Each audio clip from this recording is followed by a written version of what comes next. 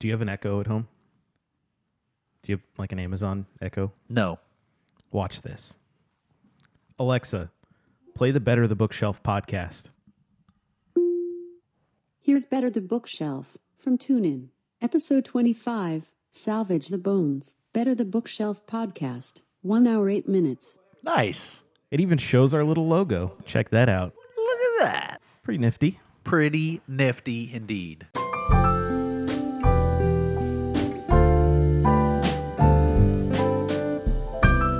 Hello and welcome to the Better the Bookshelf podcast, episode 27. In this episode, we are talking about Philip Roth's Every Man. I am Ryan, and with me is my good buddy and fellow host, Jacob. Yes, hello and welcome to the Better the Bookshelf podcast, our little book club, book cult, book something or other, episode 27. Another landmark episode, and I guess technically every episode's a landmark episode because it's the most that we've done up until this point, so True. It's mostly just semantic in nature, but I think this is going to be an interesting episode, and not just because I got to pick back-to-back books, and I'm on the second half of my doubleheader now. Yeah. But I just think I think this is an interesting book for us to talk about this week, mostly because of its sort of straightforward nature. Yeah. So I think we get a lot of the just sort of elements of how we feel and how it sort of connects story-wise. But anyway, yes, going to be a fun episode. Yep. Traditional episode. We're going to tell you a little bit about Philip Roth. Not too much because, again, this is our second time getting a Roth book on here. Then we'll give you a brief summary of the story. Then we'll just get into it. I know we don't have a lot of questions for each other this week, but we do have stuff to think about and chew over and talk about. So that'll be fun. And then, of course, at the end, our patented 3-tier, 4 if we're giving it away, 5 if it's going to have a quintuple bypass and then it's going to recover at home with a nurse and have an affair, 6 if it's not going to be 6. There's probably not going to be 5, probably not going to be 4. We're probably just going to be the 3. Yeah, probably. But yes, our patented trademarked rating system. And then we'll tell you what we've got coming up on the next episode. So Yes. And if you haven't read this book, you should go read it. It's especially an easy read because it's short, giant print, and flows very quickly. I think more than any other book that we've ever read. I Right. probably read this in like, I don't know, probably 2.5 hours. Yeah. Three tops. yeah, right about that 2.5 hour mark. I mean, it's really a novella. Yeah. As I feel like novella sounds more like interesting. Like it's something like maybe Yeah. it's because I'm thinking of like serial novellas, like on Telemundo. Sure. Maybe that's the association that gets put in my brain. It's like, oh, it's a novella. We'll get in here. I'm like, oh, it's yeah, okay. There's not like twin sisters in comas, and then Yeah. all this other crazy stuff that's going on. True. When was the last time you watched or ever any sort of daytime programming of that ilk? Man, we're going off the rails early. You're this going episode. really off the rails early in this episode. I apologize. No, I can't think of the last time, but I remember when I was a kid, my mom used to watch, I think, The Young and the Restless. Okay. Like she was a stay-at-home mom at that point, and I remember her watching it, but I remember one specific episode. There was like a dream that one of the characters had about like getting like murdered by like insects or like ants. So they had like ants crawling all over them. And being a kid, I probably like hyped this way up. Anyway, I had a dream about that. I was in a box like full of ants, like Fear Factor style, getting covered and eaten alive. Okay. And that was a fear of mine, like as a child for years, that I was just gonna wake up covered in ants because of one of those shows. Wow, sorry, didn't mean to like dig that one up for you to just sort of rehash here with our audience, but I feel like we're gonna get into some deep stuff today anyway. So I fine. figured why not just go ahead and that dredge it gem? up. Yeah. Just dredge everything up. But so tell us a little bit about Philip Roth Yeah. So and his return to the podcast. yes. If you want a little bit more of an in-depth bio, you should go check out our episode on Plot Against America, another really good book. But Philip Roth was from New Jersey, died in Manhattan in 2018, shortly after we read Plot Against America, or actually just before. Yeah. Which was kind of kind of creepy.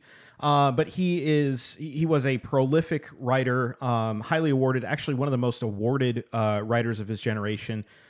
He got 2 National Book Awards, National Book Critics Circle Award, 3 times the PEN/Faulkner Award, and he won a Pulitzer for American Pastoral. So definitely a critically acclaimed and prolific writer.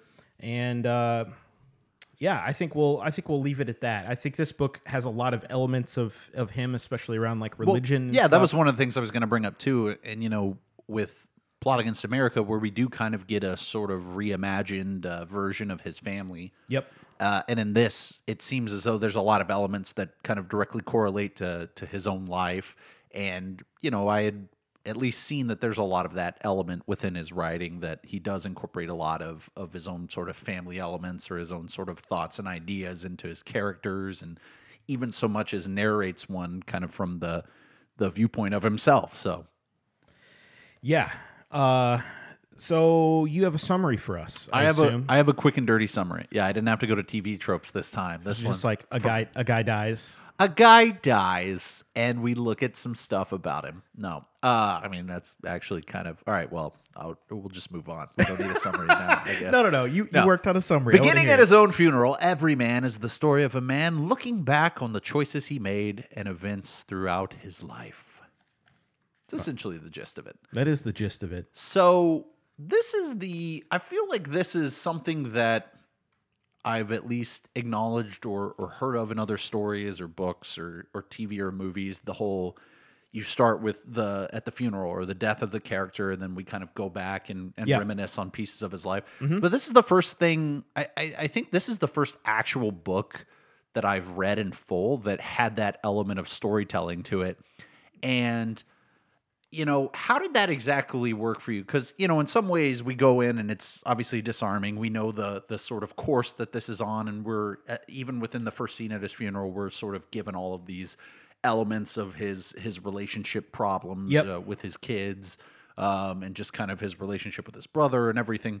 That obviously we get more later, but how does that, I don't know, style of storytelling work for you? Because for me, I'm very much like I like the nonlinear storytelling techniques, and even within this book, it's not even just we get the funeral and then we jump back and we get a linear progression, right? Yeah. We get things that sort of jump around back and forth between times, and I enjoy that enough. But I don't know. I think for this particular story, starting off with the funeral, I can imagine in some scenarios where it wouldn't work, but I think that was kind of a necessary starting point for us, I guess, in sort of setting up this character, our unnamed everyman protagonist. But what did you think about that? I agree wholeheartedly that it was necessary, because I think you have to set the groundwork that everything that we're going to be reading is, the context of it is that this guy is dead now, and that he's been approaching death and dealing with, aging and all of that kind of stuff. So I think the context is vital. The one thing that when you get the scene at the beginning of the funeral, it took me a while to sort of like realize that we were then going to just follow his earlier memories, because you kind of never know in situations like that, like, okay, is he important, or is this really about like Howie and the fallout after his brother's death, or his kids or whatever? So I kind of kept waiting for the first, I don't know, few dozen pages or so to see if we were going to like segue into their go perspectives on like present at all. Time a little bit longer before maybe dipping back. Exactly. So I think having that early and being so focused on the family members set up an expectation in me that we were going to be interested in them a bit more than, as far as like a narrative is concerned, than the protagonists. Can we just call him Everyman? Even though we'll just call him Everyman. He is not Everyman, but I think there's, I think that at least sort of the central, not themes, but sort of the central things at play here, it goes really well with the title, and it goes really back to the naming of the jewelry store, where we kind of get the namesake of the title from, where you're trying to appeal to a mass or a broad group of people that would be sort of turned off otherwise by if it was a specific, like if our protagonist had a specific name, or a specific, if it was a specific person, you could see in some ways that it would be a little bit harder maybe to identify with circumstances or things like that. Me personally, probably not, but I feel like so much of this book is kind of dealing with the sort of core issues of mortality and how it affects your life and how it affects, the people around you and just sort of your own personal identity as to kind of like who you are and like what path you're going to go down and what things you sort of value and just sort of the choices you make and how they reflect upon your later years in life. And so having sort of every man be every man and not, Joe Schmo or some specific person, it kind of lays that layer of, this is not a unique story. There's not, anything special about him or about the elements. And even, early on in the book when it's talking about the funeral and the 500 or so that might be happening that same weekend up and down, New Jersey, that the own little instances are they make it unique. But, this story, this person is not unique in any way. Yeah, and so I to stay with the kind of the title thing, I actually listened to an interview that Philip Roth did on NPR's Fresh Air back in 2008, and he got the title actually from a morality play from 1485 or thereabouts, and what I thought was so interesting, in morality plays, we're always stories to convey a moral, and in this this specific one, it was like basically, work hard, and do good, go to heaven, be a Christian or go to hell is sort of the moral of this, and obviously religious overtones that this book doesn't have. Yeah, and then or anything by Roth obviously doesn't have. The one line that he quoted from there, that stuck with him, obviously, because he brought it up in the interview. And then, I thought, well, how appropriate to sort of kickstart this was, "O death, thou comes when I had thee least in mind." And, that's sort of like how the book goes and how he gets to his end. But, I think this character, this everyman, did have the end or multiple ends from, people around him and stuff in mind. And, I think it's something that everybody thinks about to some degree, especially as you age. So yes, as we slowly become ripened and overly ripened, men approaching near middle age. Well, what's weird is I've given it a lot of thought lately. My grandmother passed away last August, and she was 84. So 85, 84. But still, it was sort of, it kind of kicked off in me like this sort of rumination of like, well, shit, like I could go to bed one night too and not wake up for, really no good reason other than, it's just my heart decided to give out or whatever it is.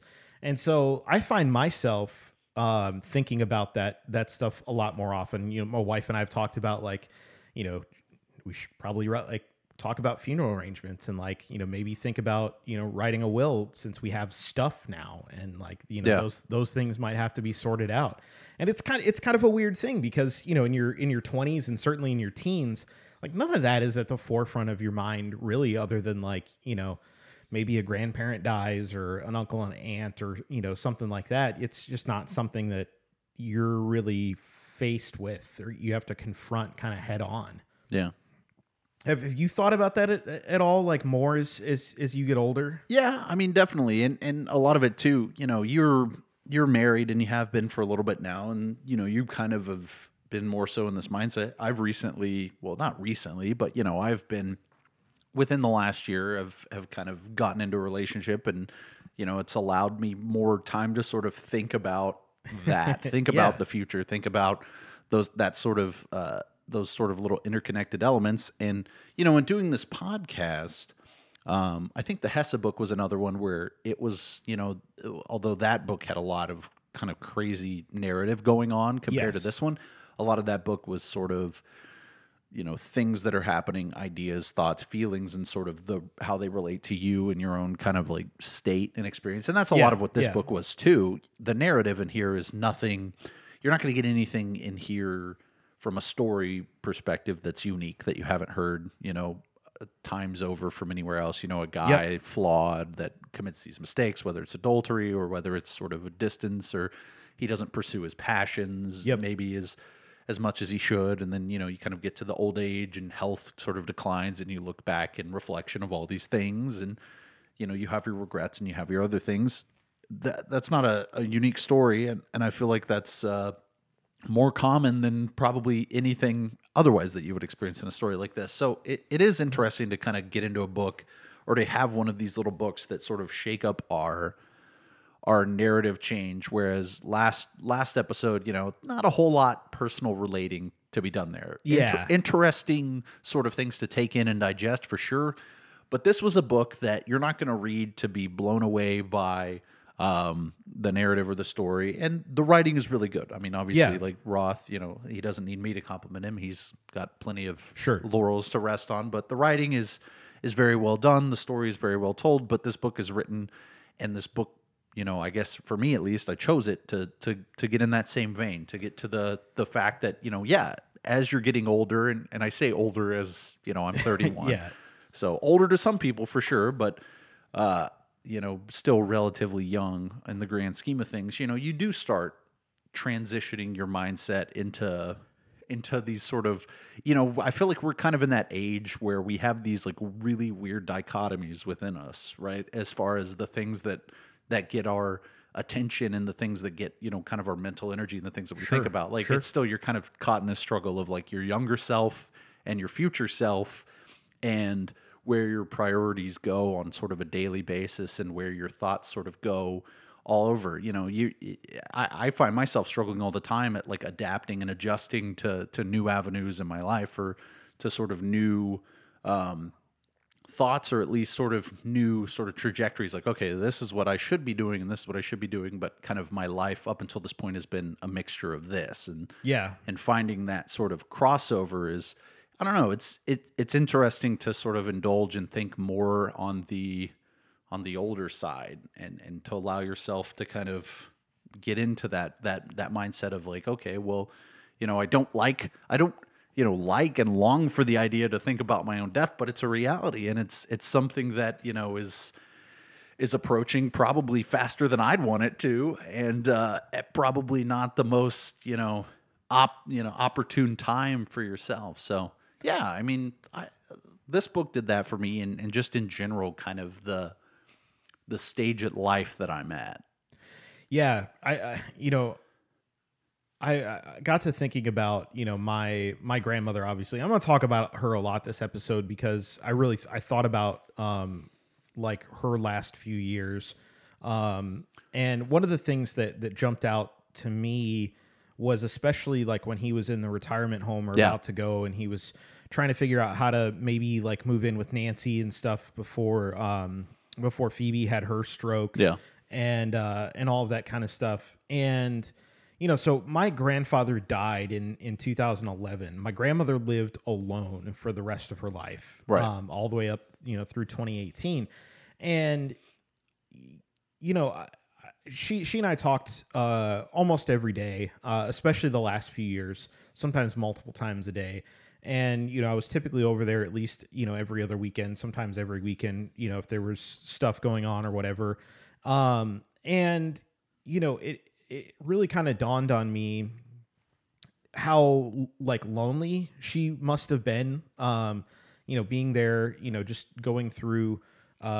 She was a voracious reader of romance novels. So she went through those. She watched a lot of TV and that sort of stuff. But I found myself wondering, what were sort of the fantasies that she wished would sort of have come to fruition? Was it that she wished she could have moved in here and been a part of my daily life. I'd probably on some level she had those sort of thoughts, and that's something my wife and I were talking about the last few months. When she said she was just too tired to take care of the house anymore. We were trying to kind of figure out what to do there, but that kind of hit me hard because you never know what somebody else is like thinking or feeling at any point in time. And especially like my grandmother had the sort of stiff upper lip, like German mentality around, not showing emotion. Now, my grandmother, would tell me she loved me and, was very much doting in that regard. But she would never really talk about her like own, feelings about things. She would say, it was really nice having you over this weekend. It made my week or whatever, Yeah. She'd say things like that, but she would never just come out and say like, I'm lonely. I wish, people were here more often. And so that got me thinking like, man, what are the things that, she thought that, she never said to me. Sure. And that was kind of weird. And then I got to thinking about my dad. My dad turned 70 this year. And I always picture my parents. I don't know about you, but I always kind of picture them as, as I did when I was a kid. They're just sort of just a few years. Well, I should say a few years. My parents are obviously 40 years older than I am. Yeah. Or my dad is anyway. So I just sort of always kind of picture them sort of us in lockstep, and I'm in good health, and, I just sort of expect that they're going to carry on into perpetuity. But reality is like, he's pretty far along in his life. And, sure. That also started to dawn on me. Do you ever think about your parents all the time like that? All the time. Yeah. I mean, you kind of have these, I have these like moments in your head through experience when I guess you're a kid and you're kind of more impressionable to sort of moments that happen in your life, and before you kind of just get worn down by the minutia of adulthood, where everything that's possibly interesting is this is a formative memory in your mind, and I'll remember this forever. So yeah, you do have those. I have those like mental pictures of my parents, and as you get older, you kind of.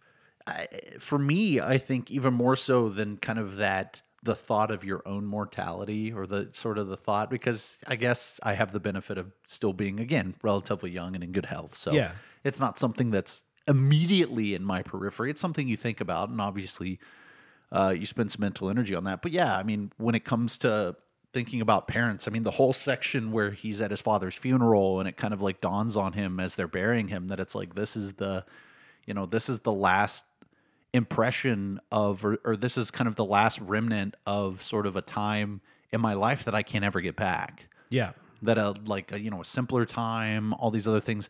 And that, I mean, as far as this book is concerned, like that, I think hit me more than anything else. Just the idea, thankfully both my parents are still alive and in relatively good shape. My dad less so, but I mean, it is a little bit scary, and you don't really know exactly how to deal with that because, I have siblings. So I have people that have those shared experiences with me, but, once your parents are gone, then it's kind of just, you've transitioned almost fully. It's that part of your life. You're always, at least right now, like I'm an adult, I go and you live your adult life, but you're always still a kid to somebody, right? You're like somebody's kid. Yep. So you could be however old, you could be 15, 20, 30, 40, whatever. You're somebody's kid. So you still kind of have this sort of this thing in front of you all the time. And it's, it's your parents and your parents' lives and kind of your whatever their struggles on or whatever the things that are going on with them that always kind of precede your own sort of situation in that same way. Yep. And then, just the day where you wake up and you no longer are somebody's kid, at least in an active sense of them still being alive, you no longer have that, then it just that idea to me it's pretty scary. It's pretty scary because then now, depending on your own station in life, you are that role. You're sort of there to be someone else's memories, really, or someone else's sort of point for recognizing, times and memories that you were involved in. Yeah, and I think when you lose parents too, or you become the last surviving member of your family, like you're then the only person that has any memories anymore of the experiences that you went through. Yeah. And like one thing that, my mom had said to me a few weeks ago was like, something along the lines of like, your uncle now is like the only person who knew me, like, up until you were born, like really knew like, Right. What our lives were like growing up, with our parents and stuff. Because, everybody else has fragments of your life, friends and things, but, nobody else besides your family really has like the full picture. And, even then a very like specific, perspective and almost the more objective perspective of like your childhood is gone when your parents are gone. Because how many times do you have a conversation with your parents and you're like, yeah, I remember this like thing that we did, and I remember it this way. And you're like, just so wrong. Yeah, because you're you're like, a dumb no. kid. Yeah, they're like, no, this didn't happen, and or it was this place or this person. Yeah, I mean, just even perspective. Like it couldn't even be something that you're misremembering or wrong about, but just sort of a different perspective. Like I still, whenever I talk to my mom, or we're just hanging out and talking about, if something kind of random gets brought up, if we're at a family gathering or something, like she, myself, and my sister mostly, we'll typically shoot the shit about old stuff. It's just still to this day, even events that I thought like I kind of knew inside and out, like I still get constant like different perspectives on it, and just that idea that you're not going to be able to sort of have that like overarching figure that has kind of seen your development, or that has kind of seen everything that you've experienced or that you've gone through or felt or they've experienced with you. It's strange, because that's just a whole perspective on your life that now, you will find a point where you just move on and will no longer be able to kind of draw on that, at least for contemporary things. I mean, like if you've talked with them, you can have that on sort of past events and do your best. But yeah, so I mean, that was the one thing in this book too for me. The with his mom having the stroke while he was kind of away and not getting to do that, and then his dad passing away at the funeral. That was probably the harder part in this book for me to sort of like reconcile kind of with my own thoughts and feelings. Yeah, for sure. I think that I think it was interesting how the whole entire book, and honestly a little bit humorous in some way, but the whole book was really plotted by the like medical history of pretty much every man, and like if you spend any time around elderly people, family or otherwise. It is kind of a joke that it's they exchange stories about their operations and in and out of hospitals. Are there those are the kind of like demarcation points at before this, after this. Yeah, I mean, as you get older, that tends to be kind of the life altering events for you. And I thought it was a brilliant way for a third person narrator talking about this protagonist to use that like similar like language or approach to talking about somebody's life, as though the protagonist were talking about himself, or somebody close to him might be sort of recounting that medical history. Did you catch on to that fairly early on that was going to be like that's kind of the we hop in and we start with the hernia immediately, and it's like, okay, well, this is kind of a weird like starting point. Obviously we get a little bit of background, but to be the first kind of major story element starting point, and then as we go on from there, it's the various heart surgeries or burst appendix, and it's funny in a story that is essentially, the biggest element of it is kind of facing down your own mortality and how that sort of affects not only your behavior, but just sort of your outlook on life and the choices you make. And having those separate incidences of kind of facing your mortality sort of build up, as you're getting older. Because, hernia surgery, not really life-threatening at all. No. At all. But, in the frame of him being a younger boy and not really having this, it seems like it could be very fearful. And then burst appendix, considerably more serious, but still ultimately not as life-threatening. Right. And we get into heart surgeries. We get into these sorts of things that they're routine in the sense that they're commonly performed, but that doesn't necessarily, diminish the risk involved alongside of them. And so, we kind of get this sort of ramping up alongside the sort of points that we see marking different stages in his life. Later on in the book, for when he's thinking about, kind of his last surgery, and he sort of reflects on the women in his life that have been there in each of the phases of his life, the recovery, whether he had Cecilia with his appendix or Phoebe kind of with the heart surgery or, he was even looking into, I wonder if Maureen is still, a nurse. I'd like to have her come and be my nurse again and things like that. So, I think that's another weird kind of correlation. And I guess for his first one, it's his mom. Yep. But just kind of the different women that are associated with each of those periods in his life wherever he has these sort of medical procedures. I'm going to go off the rails here, but okay. You made me think of Matreat. Was that how you say her name? Marit? Whatever it was. The Dane? The Dane. I was caught off guard by the explicit nature in which he described their sexual relationship.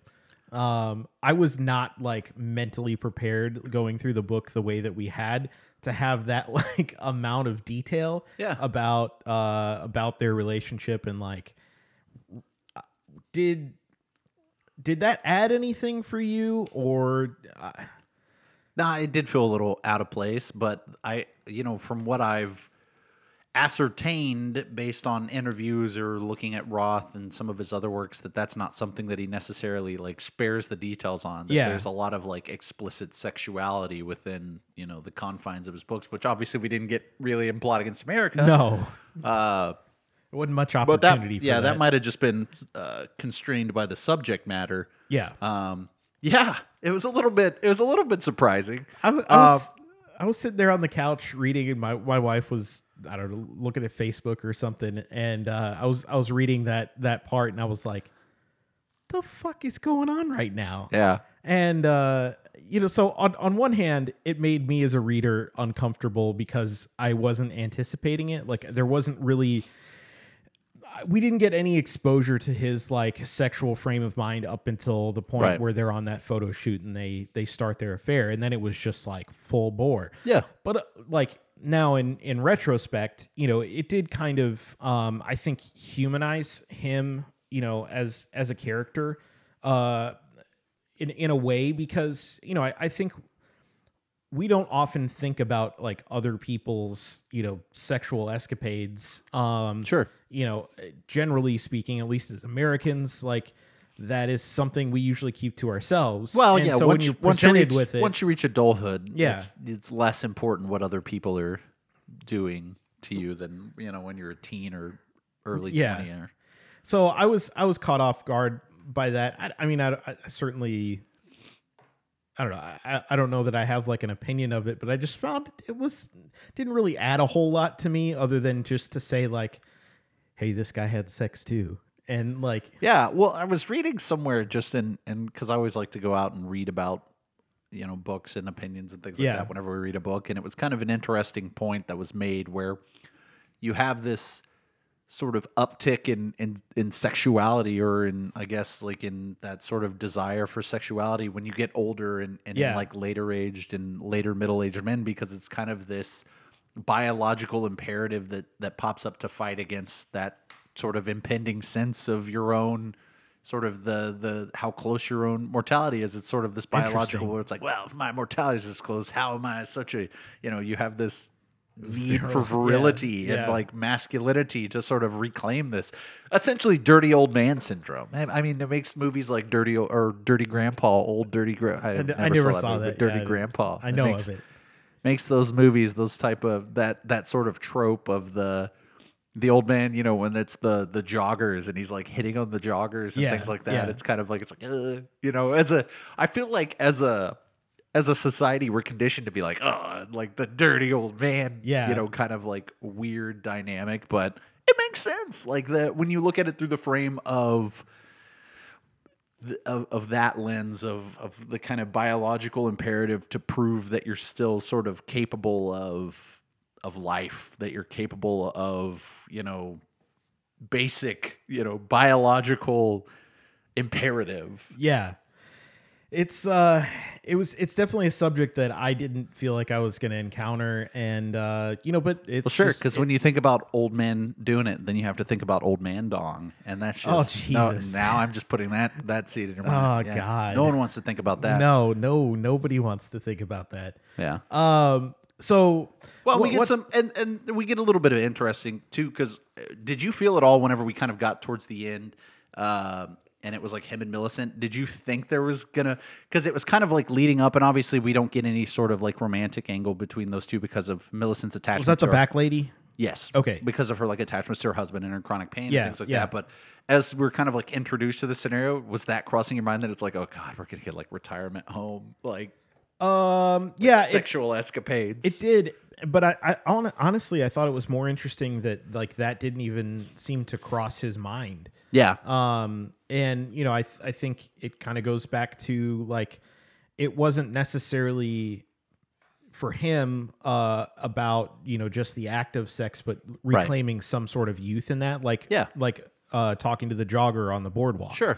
So yeah, I did have a moment where I was like, oh man, this is about to turn to a love story. Retirement village, booty call sesh, but and there's some interesting stuff that's said in there too. I guess kind of with aging, where it's it's the long and short of it was attractiveness is less important than just sort of your character or sort of your personality, things like that, because whenever you reach a certain age, like your attractiveness from conventional standards fades to a good degree anyway. So I thought that's a good point. It is. One thing that was touched on, but not quite as heavily as I think that, I think about it anyway, is just sort of the idea of regret. Like every man's regret was around, his family and stuff. But setting that aside, like if you look at like his painting, like that was something that he wanted to pursue. But he didn't seem to me, and maybe this was just my interpretation of it, that like he wasn't overly disappointed by sort of not having, like spent his retirement really doing what he wanted to do or finding success in that arena. And I think, so many times people do try to retire into something like that and try to follow a passion that maybe I'm going to write a book for. And something like that. Have you ever given any thought to like what you want to do? Like what is one thing that if you were to have to like retire today that you would want to do with the rest of your life? Move hundreds of miles away from the next like nearest living soul, other than obviously like my significant other. So you'd go to like Alaska, Canada. Southern Alaska would be cool actually, but no, I mean I would love to retire and just go like live on some homesteaded acreage and just live incredibly simply and just almost like isolated outside of obviously, communication with family and things like that. I have no desire, especially, when I get old or get older, I have no desire to sort of indulge in, I guess, the trajectory that our society has kind of like been set on. And I'm not trying to make like political commentary or anything like that, but like, I guess the features of sort of our interconnected and overly communicative and all this sort of world has no appeal to me at all now. Yeah. And I know when I'm an old, cranky, belligerent asshole, I'm just going to want to retreat even further away from it. So as far as like creatively, I mean, I like, this podcast, if anything else, has reignited a sort of like desire to read more fiction. And I hope that sort of continues further along and just sort of ignites that spark for me for the rest of my life. So of course, I'd love to just kind of read and live like incredibly simply. Yeah, I think it's interesting. My dad retired a few years ago, and one of the things that he said to me, kind of jokingly but really dead serious, was he had a great career in business, and my parents lived very comfortably and did all the right things to like get to where they are. Yeah. But one day we were just kind of having this discussion because he kind of got forced out of his job there at the end, and he would call me periodically and just kind of work through how do I sort of define myself as a person now that I'm not this. Your job doesn't define Yeah, you. Exactly. And so one of the things he said to me was, I never figured out what I wanted to do when I grew up. Yeah. And that just like that broke my heart, and I still think about it all the time when I see him, because he spends time with my mom and takes care of the house, and he enjoys gardening and that sort of stuff, but he doesn't really have like a passion. And that's, I think, my biggest fear. I don't really I think that we've talked about this, even just you and me, and like conversations with our friends or whatnot. Mm-hmm. I don't think this situation is especially unique to our generation. I just think that the communication that's had around the idea of having a passion and kind of being at a loss for what your own perceived purpose in life is, I think that the communication amongst like our age group of people is a lot higher than, say, our parents. Because I don't think that we're unique in sort of feeling a detachment from the idea of finding the things we're passionate about and pursuing those to like the fullest extent of our own happiness, right? Yeah. Because obviously there are limitations to that for most people. For most people, the pragmatic approach of I have to provide for myself and my family and, save to ensure that I have a future obviously takes precedent over trying to unequivocally pursue your passions. Yeah.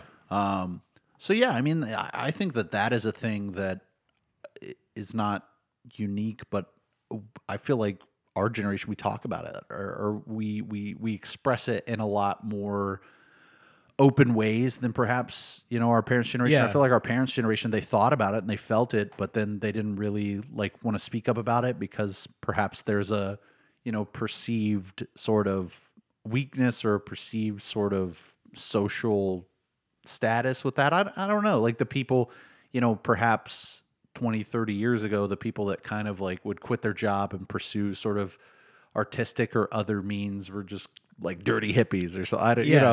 You're still kind of in that aftermath of kind of the counterculture movement in the 60s and early 70s, where I feel like you would be kind of associated with that, and that would have whatever other negative connotations alongside of it. Oh, you just want to go like move to a commune and grow vegetables and knit or something like that. Yeah. Like, well, no, that's not exactly what pursuing your passion is. It's more so trying to devote time to your own, emotional and mental well-being through things that excite you until you can find something that excites you so much that you genuinely find yourself rejuvenated by the effort and the time and energy you put into it rather than sort of exhausted. I think it's interesting you bring that up because, the place that we are in our workforce is really interesting because we have so many different generations of people, working in like business, for instance. Yeah. And, I work for a financial company. So, we have, certain culture and stuff.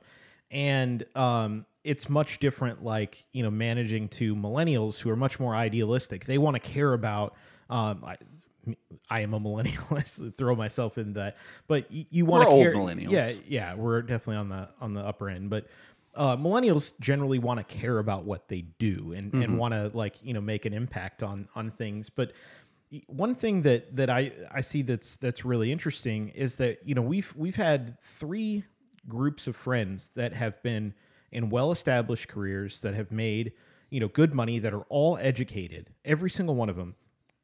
All 3 of them have worked, 5, 6, 7, 10 years, and then up and left their jobs and traveled for, a year or more. Yeah. And then, some of them are now just starting to sort of come back and reestablish themselves and kind of do that. And I think it's such an interesting phenomenon.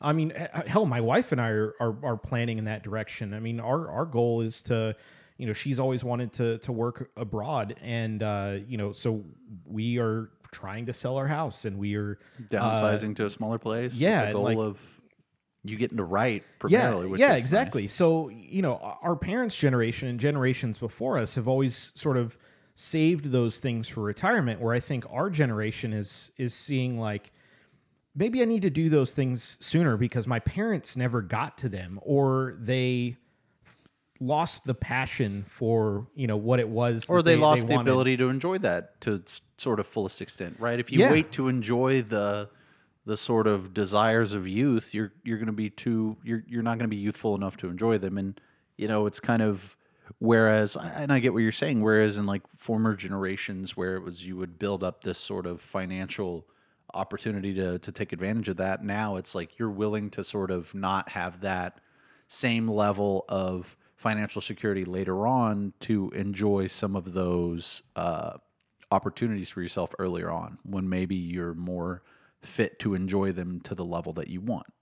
Yeah, I mean, it's super interesting, and obviously socioeconomics plays into things as well. I mean, everybody, including myself, had every advantage in that arena, going into their careers and stuff. So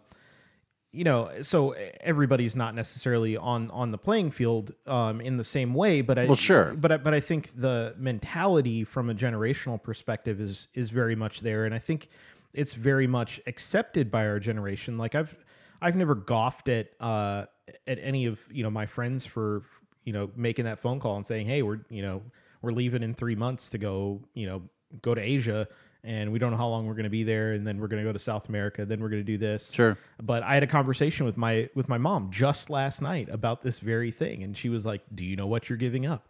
Do you what are you going to do? You don't have a 401k.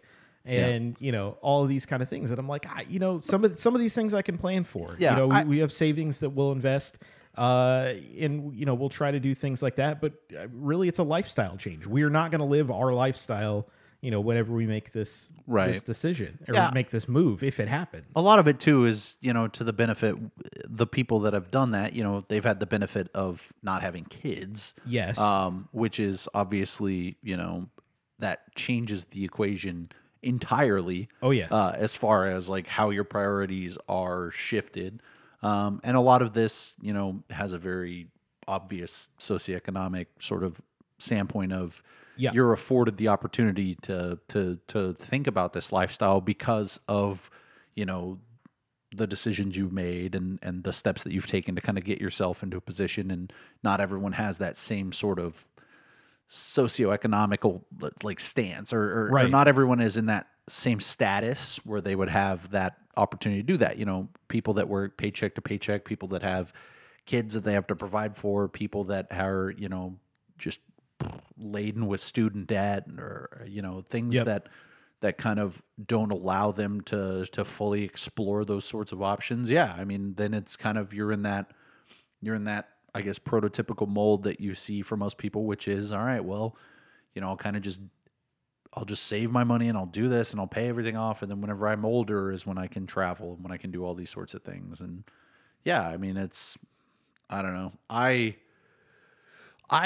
am fortunate, I guess, in that I've never been a person who's been extremely high on like, I love travel. I love going to like overseas and all these other places. I'm very much like, I like the idea of sort of adapting my life and adapting the surrounding environment around me to the ways that will make me happy and learning to kind of like adapt in that.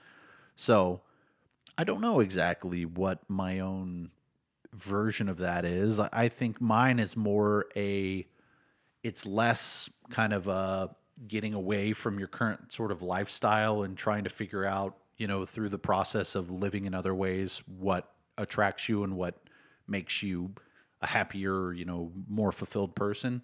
I think for me, it's more so trying to tie that in with what, you know, I'm doing professionally, and to try to find some thread there that I can attach the two and find something and go down that path. For sure. Yeah. Which obviously exists, you know, with everyone as well too. Like, if you can find a way to take something that you love and monetize it to have, you know, your life be provided for by that, then obviously that's great. I think everyone kind of wants that. Wants that goal. So, but you know, for more of like a lifestyle and travel standpoint, that's never like, when I retire, I'm not going to go and, you know, obviously, what the hell do I know? This could change, but, you know, as of right now, I'm not super keen on just going and seeing the world and doing all this other stuff. I'm fine with just sort of going and getting a little acreage homestead and focusing on really mundane things like gardens and, you know, like gardens aren't bad. Woodworking. I love gardening. You know, reading.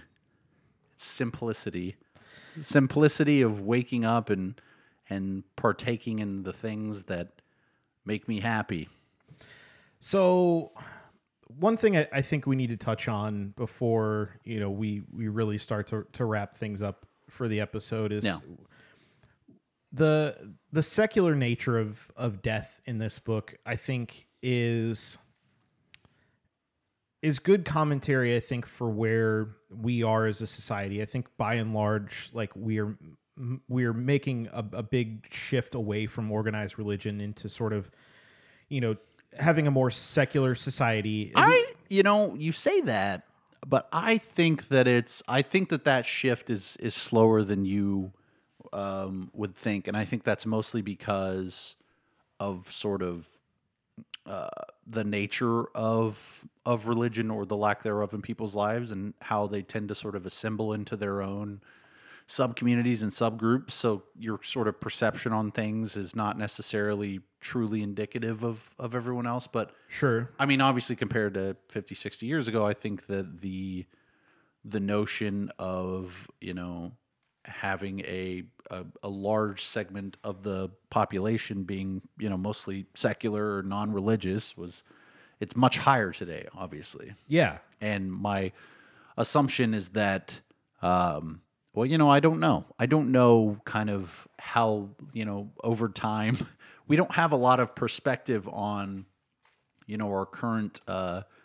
iterations of religious ideology and how that sort of, what the life cycle of that is and what it looks like. You know, we have a little bit. We have, obviously, you know, within Reformation and just sort of modernization, we kind of see the ebbs and flows of it, but I don't know what there is to expect in the future, because, you know, there are a lot of unforeseen things that could really shake sort of the foundation of people's religious or ethical or just scientific belief.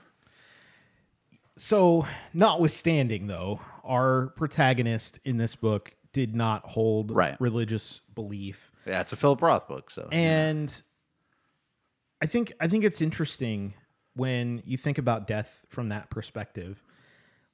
When, you know, you're just sort of heading toward nothing. How much differently that could potentially motivate a person to, I guess, say behave better, but maybe behave in a certain way. Like, right, the confines of religion is basically, you know, behave yourself, and after you die, you get this, right? Sure, there's a reward to your adherence to the beliefs, right? And, well, with the exception of Judaism, which, you know, is kind of a little bit different in that regard, but generally, certainly Christianity is that way. And, you know, it's interesting if you think about that. If you believe that you ended nothing, that you die and that's it, that a character like this who holds those beliefs wouldn't have, you know, sort of cherished his life a little bit more, right? Like, I don't believe that anything happens after you die, and that motivates me, because I think that, you know, well, I need to make the most of my time here, you know, for every reason possible. But, I also want to do as much good as possible because of that. And it's kind of a weird thing. I know that there's no reward for me for that, but there's a reward in that I can hopefully enjoy my time, with people around me, and hopefully make the lives of everybody that I'm around better, by extension. And this guy is flawed, as we all are, but sort of repeatedly. And it's interesting that he's so doting with Nancy, but never has the relationship with, was it Lonnie and Randy? Yeah. And that he constantly cheats on his wives, and why does he keep getting married to, if he knows these things about himself, or should know these things about himself. Did that strike you as strange, that he didn't seem to have any sort of like motivation about death, other than just the fear of it, just the overall fear of the loss of it? Yeah, I mean, kind of. But it isn't surprising, because I think that I don't know. I think the common response to the prospect of your life ceasing and there being nothing after that would be to kind of ignore it, or not ignore it, but to not really dwell on it, or try not to dwell on it, because regardless of how you view it through the vein of, well, if there's nothing for me after this, then I better make this the best life, as much as you can spin that in a way of positive, or living your life to the fullest in its current extent, it is, it's not a very uplifting thought to think about. No. To think about things ending and there being nothing else, and that's it. So no, it doesn't surprise me that he's not like actively trying to lead his best life, or actively trying to try to improve upon these mistakes, because I think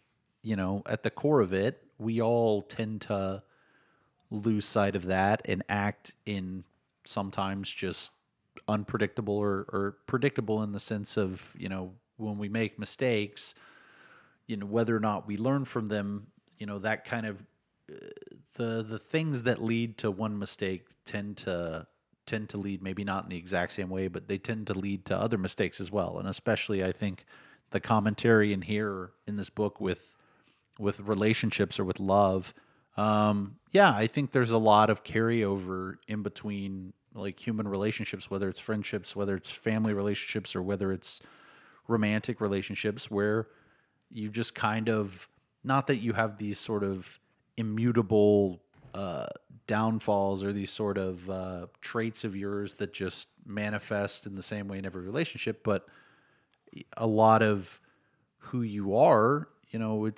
you reach an age where it doesn't really change. And so you'll find yourself making very common, similar mistakes. And I think it's just, as an adult, you just have to be, you have to be better about putting yourselves in situations to mitigate those, or whether it's a relationship, of finding people that fill in those gaps, that allow you to sort of not get too overwhelmed with the things that maybe push you away, or push you towards something that causes that.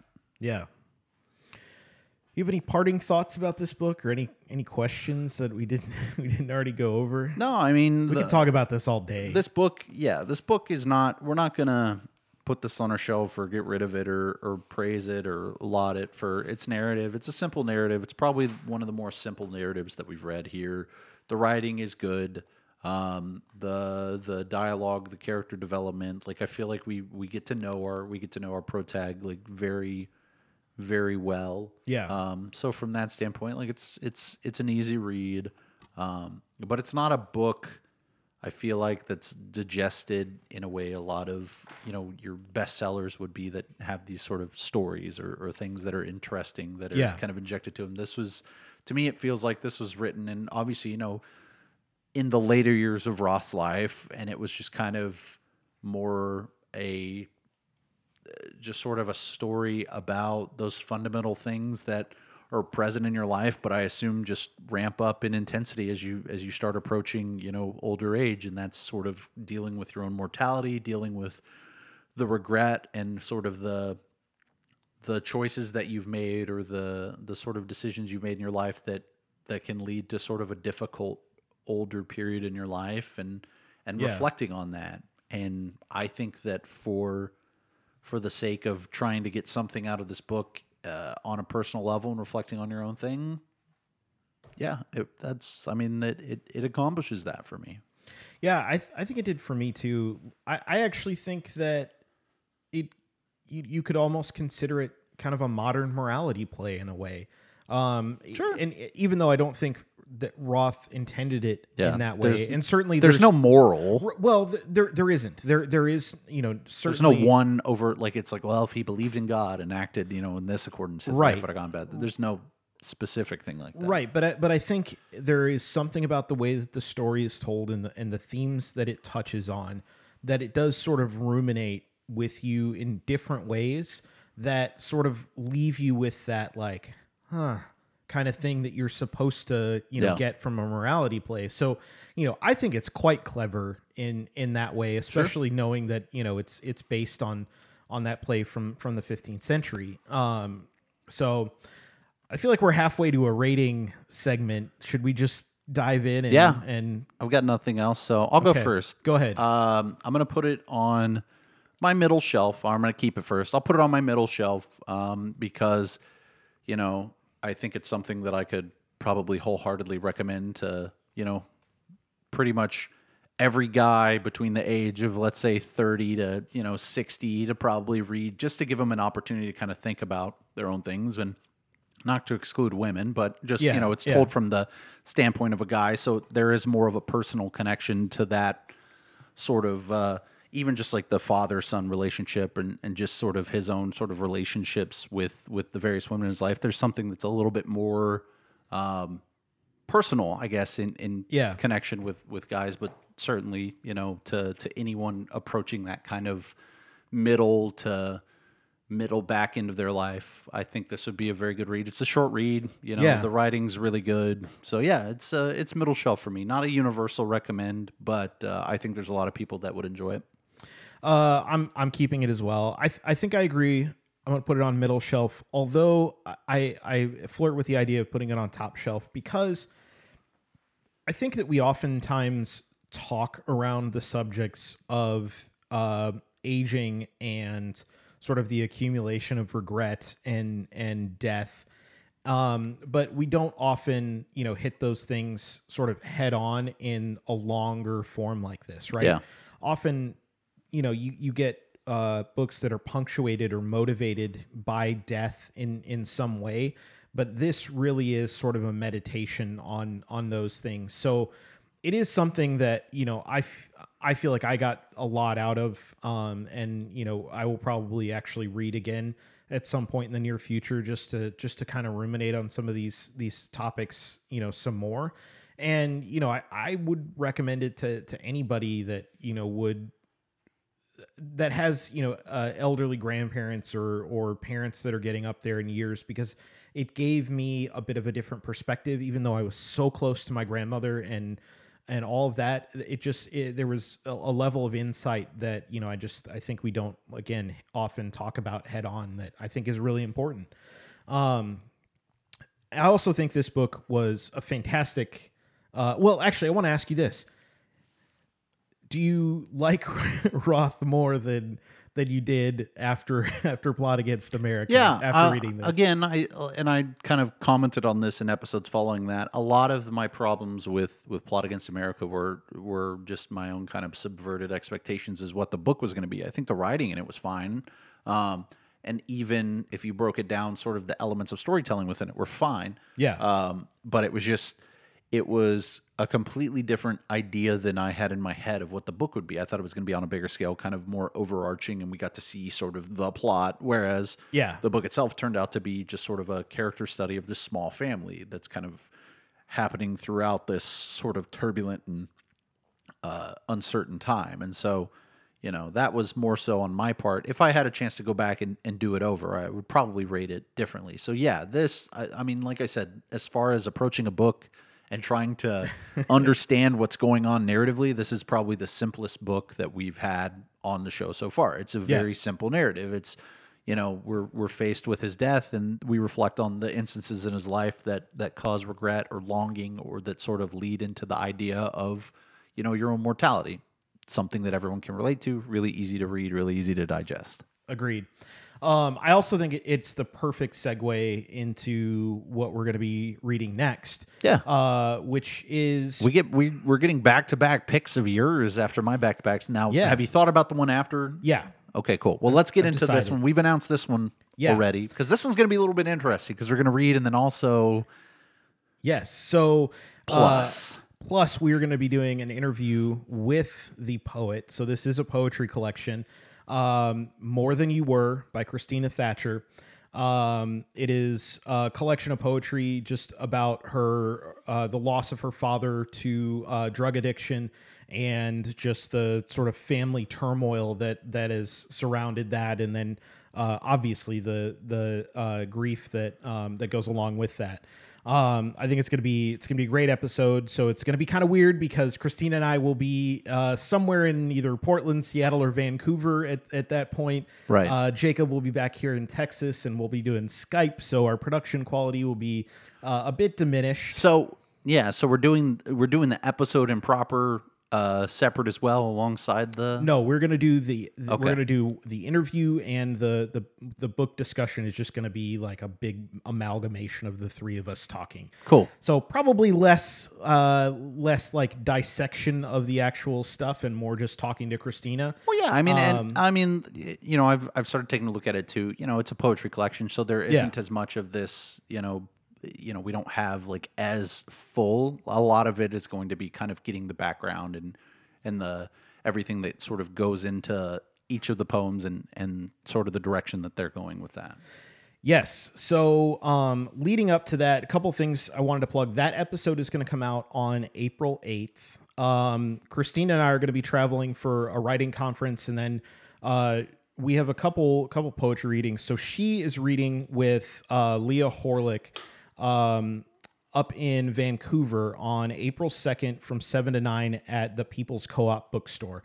And then she and I are actually reading together with her partner, Rich Daly, who also writes poetry, and he writes some fiction as well. But we're going to be reading together at Third Place Books in Ravenna on April 6th at 7 p.m., which is just outside of Seattle. So if we have any listeners that are either in the Vancouver or Seattle area, you can, I will be at both things. Christina will be reading at both, and I will be reading at the one on the 6th.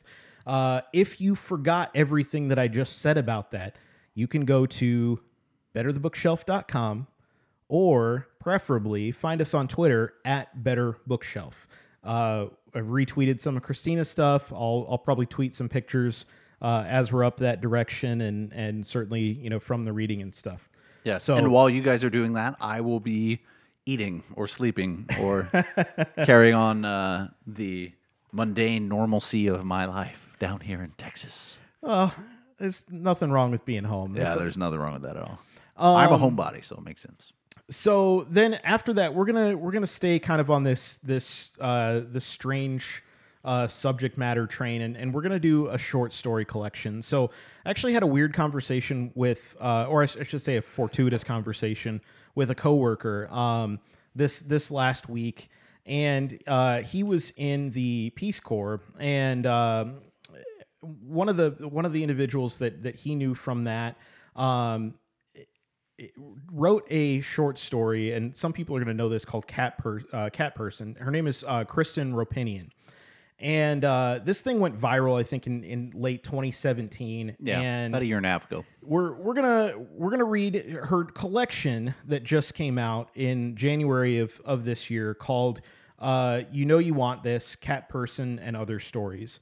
So we're gonna read the collection. We're probably going to pick a few specific stories from there to talk about, but we will talk about Cat Person specifically and the sort of general conversation around that, because I think it's super interesting. Yeah. Also, really notable is that she got a really big book deal to do this, and I want to talk a little bit about that and how sort of bizarre that is, and why given just sort of the industry. So I think there's going to be a lot of kind of interesting conversation these next 2 episodes that are going to be a bit of a departure from our normal sort of just book nerd. And then afterwards we'll round right back with our normally scheduled sort of reading material, and we're going to be doing Hop on Pop by Dr. Seuss. Excellent. So, super excited about that. I haven't actually even I haven't given a thought yet to the book that we're going to read after these 2 collections. So probably next episode, I'll have something out there for us. We'll sort it out. So again, episode on the 8th, Christina Thatcher's More Than You Were. And then on the 22nd of April, we'll do Kristen Rapinian's You Know You Want This, Cat Person, and Other Stories.